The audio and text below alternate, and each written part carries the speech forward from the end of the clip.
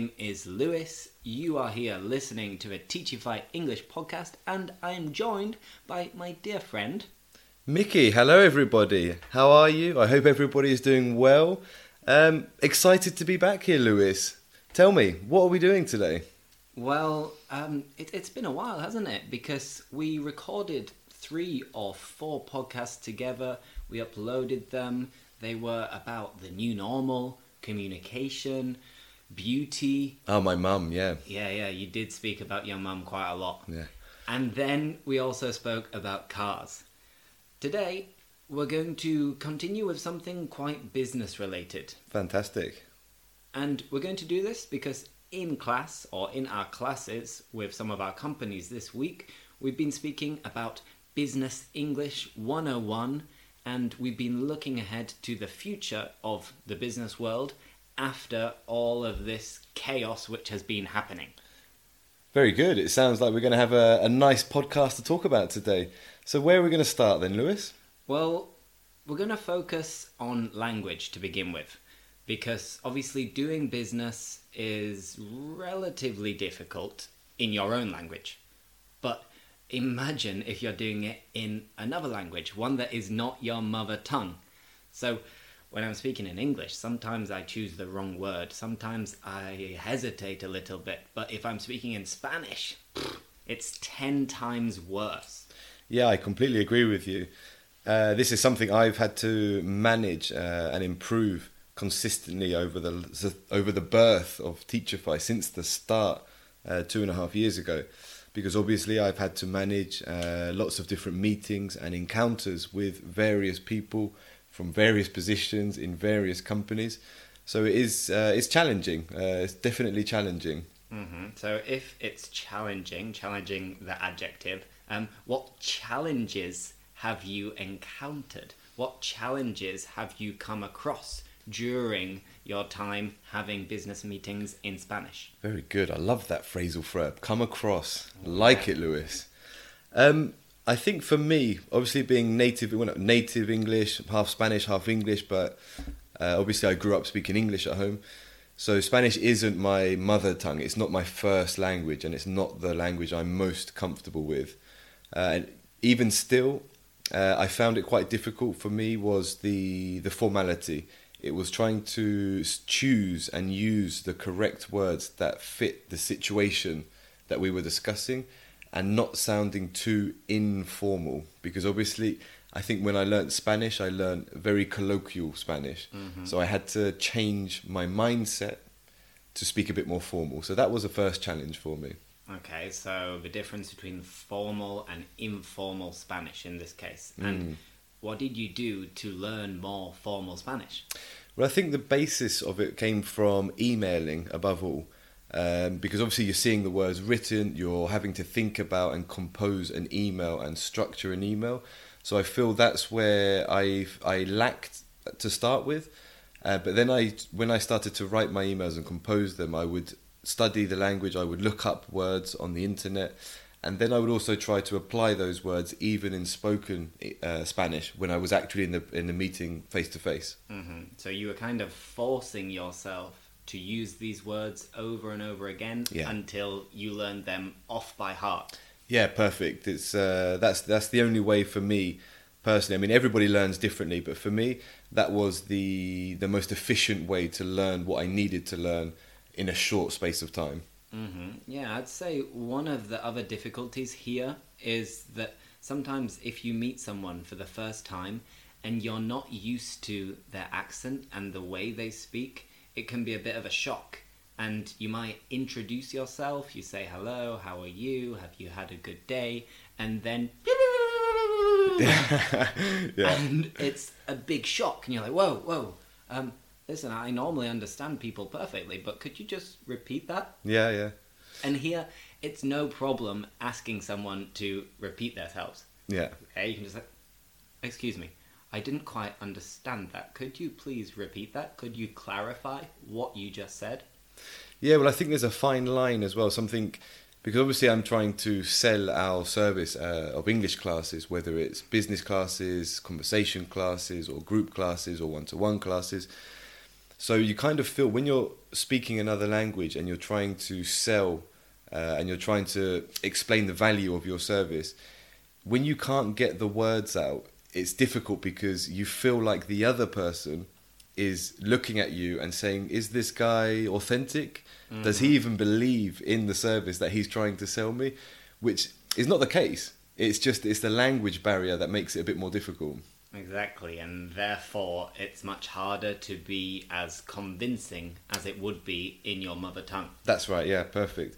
So that's something, I mean, for me is preparation. Like I always go prepared to meetings, and over the course of the time, we have very clear what our service is and what our values are as a company. So they can see now, like when I explain things and we have a track record, we have a history, we have clients, so they can look at everything and everything adds up. So they know that it's a language issue. If there is a mistake, it's not because maybe the content or the service we're providing is, I'm lying or something. They know it's real, but it's just a language issue.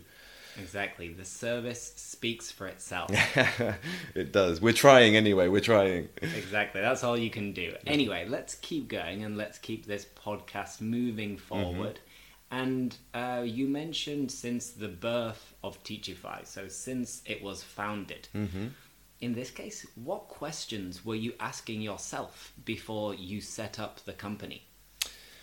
Well, in my mind, I had quite a clear vision of where I wanted to go with Teachify, and one was creating kind of a safe space for teachers after a lot of academies and a lot of typical places where you can go to learn English weren't doing things, let's say, by the book. So that was one of my objectives, was to have a good place with good working conditions for teachers. And secondly was the flexible classes and personalizing the classes, which were tailored to the needs of our students. But obviously you have a lot of doubts when you first start because these are just ideas, which is why we started with a very lean method with Teachify, which was we had a very basic service and we just launched it and we saw where it went. We kind of adapted and we were very agile with the content, with the booking systems, with payments. So we just kind of adapted depending on our audience, and this is where we are today. So we have a very refined service, which is only improving as time goes on. Exactly. So here you had the idea, you had the willingness and the motivation to do it.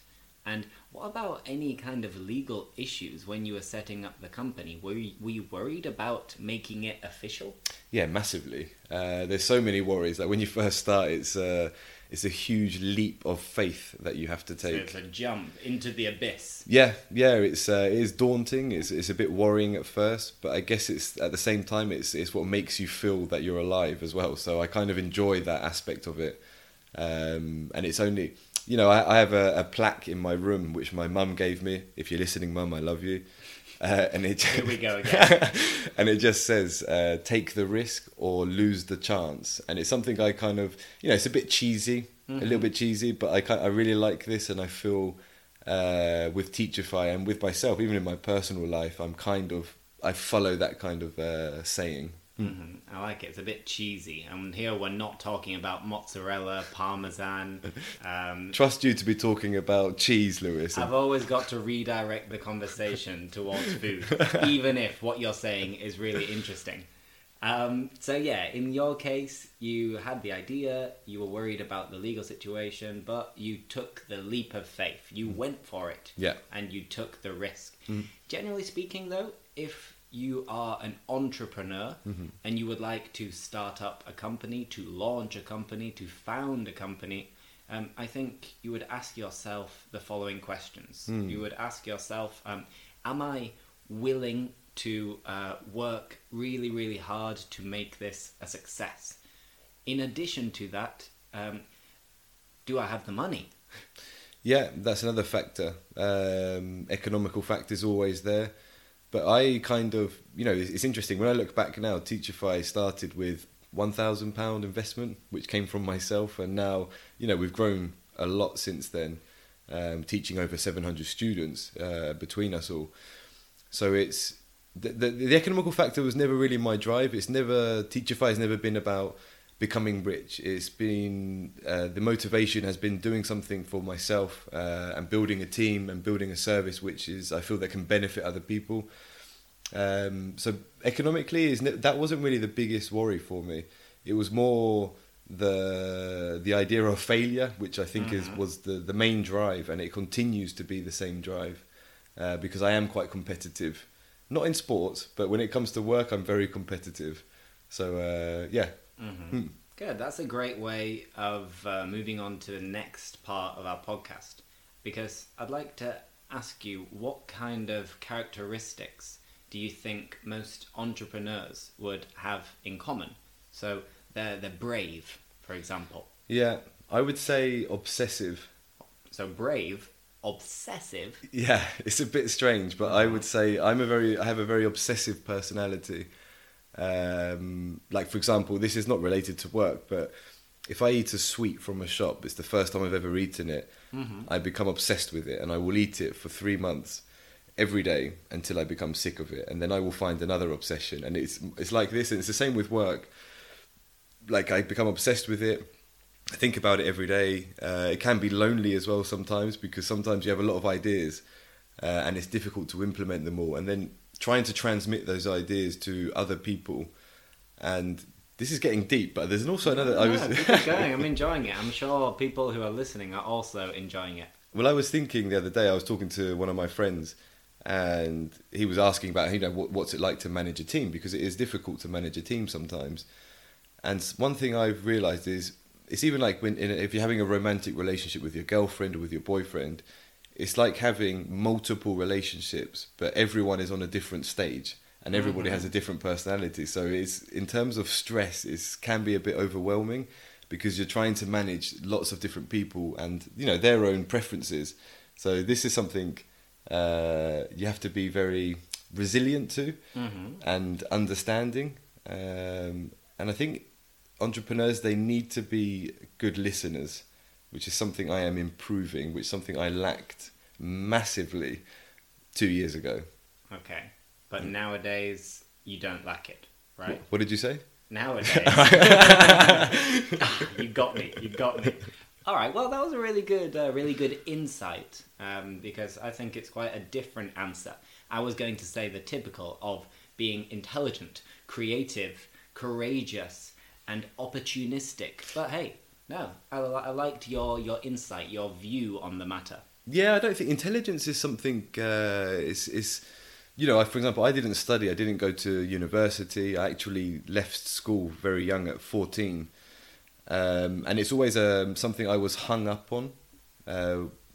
Which, well, I don't know, Lewis. You were a bit worried about it. You were a bit kind of, what am I going to do? I'm a bit worried. I'm a bit concerned. Yeah, so I was kind of hung up on not having any formal studies. But it's something you get over, and I think if you actually look at a lot of entrepreneurs, a lot of them skipped school, or they didn't really finish university. Exactly, you could say that they dropped out of university. They quit. They left their studies. Yeah, so I don't focus too much on the educational side of things or the intelligence of someone, but I think they just need to be very willing to learn, which is very important. Mm-hmm. Yeah, they say that every day you learn something new. Yeah. Good. So we've had a really good in-depth conversation about the matter of being an entrepreneur, setting up a company, and so on. Let's finish by just reviewing some common business terms. Okay. So I'm going to test you a little bit, Mickey, if you don't mind. Fantastic. Let's go. So let's get started with expenses. Mm-hmm. So if I say expenses, I'm worried about my expenses. What am I referring to? Yeah, well, your expenses is basically kind of your overheads or your outgoings of a company or of employees, which could be equipment, it could be laptops, it could be bikes, it could be microphones, for example. Mm-hmm. And salaries. Salaries. It could be the bills that you have for air conditioning in your offices. So these are all your expenses. Mm-hmm. And then if we think about all of the money that a company can make, mm-hmm. what words can you use to refer to all of the money that comes into a company? Yeah, so we would say in English it would be the revenue, which is the total money that comes into the company, is the revenue. Mm-hmm, exactly. We could say revenue. We could also sometimes say turnover. or Yeah. income. Yeah. So there's lots of different ways of saying it. And then when we analyze and evaluate companies, we can split them up into two main sections. Yeah. What would they be? Yeah, well, you have B2B or you have B2C. So B2B being selling business to business, and B2C is business to client. Mm-hmm. Sounds great. Easy. Oh, Yeah. piece of cake. And, given that at the end of the day, it's all about money, money makes the world go round, what is this moving in and moving out of money into a company? Yeah, this is a nice word, and I like this word, and this is cash flow. And I think this is fundamental for startup companies, because you could have an amazing service, an amazing product, and you could get to a point where the cash flow just isn't there, and unfortunately they can't continue, although it would have been something very successful. So cash flow is very important. Good. I like it. Now, I hope you really, really enjoyed listening to this podcast. As always, every Thursday and every other Sunday, so once every 2 weeks, usually we finish with a joke.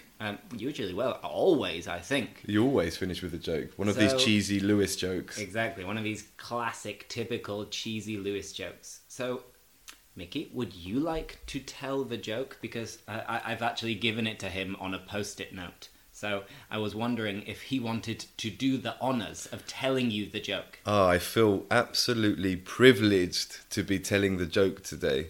I know. Thank you, Lewis. So the joke is, people, what do you call an alligator detective? Okay?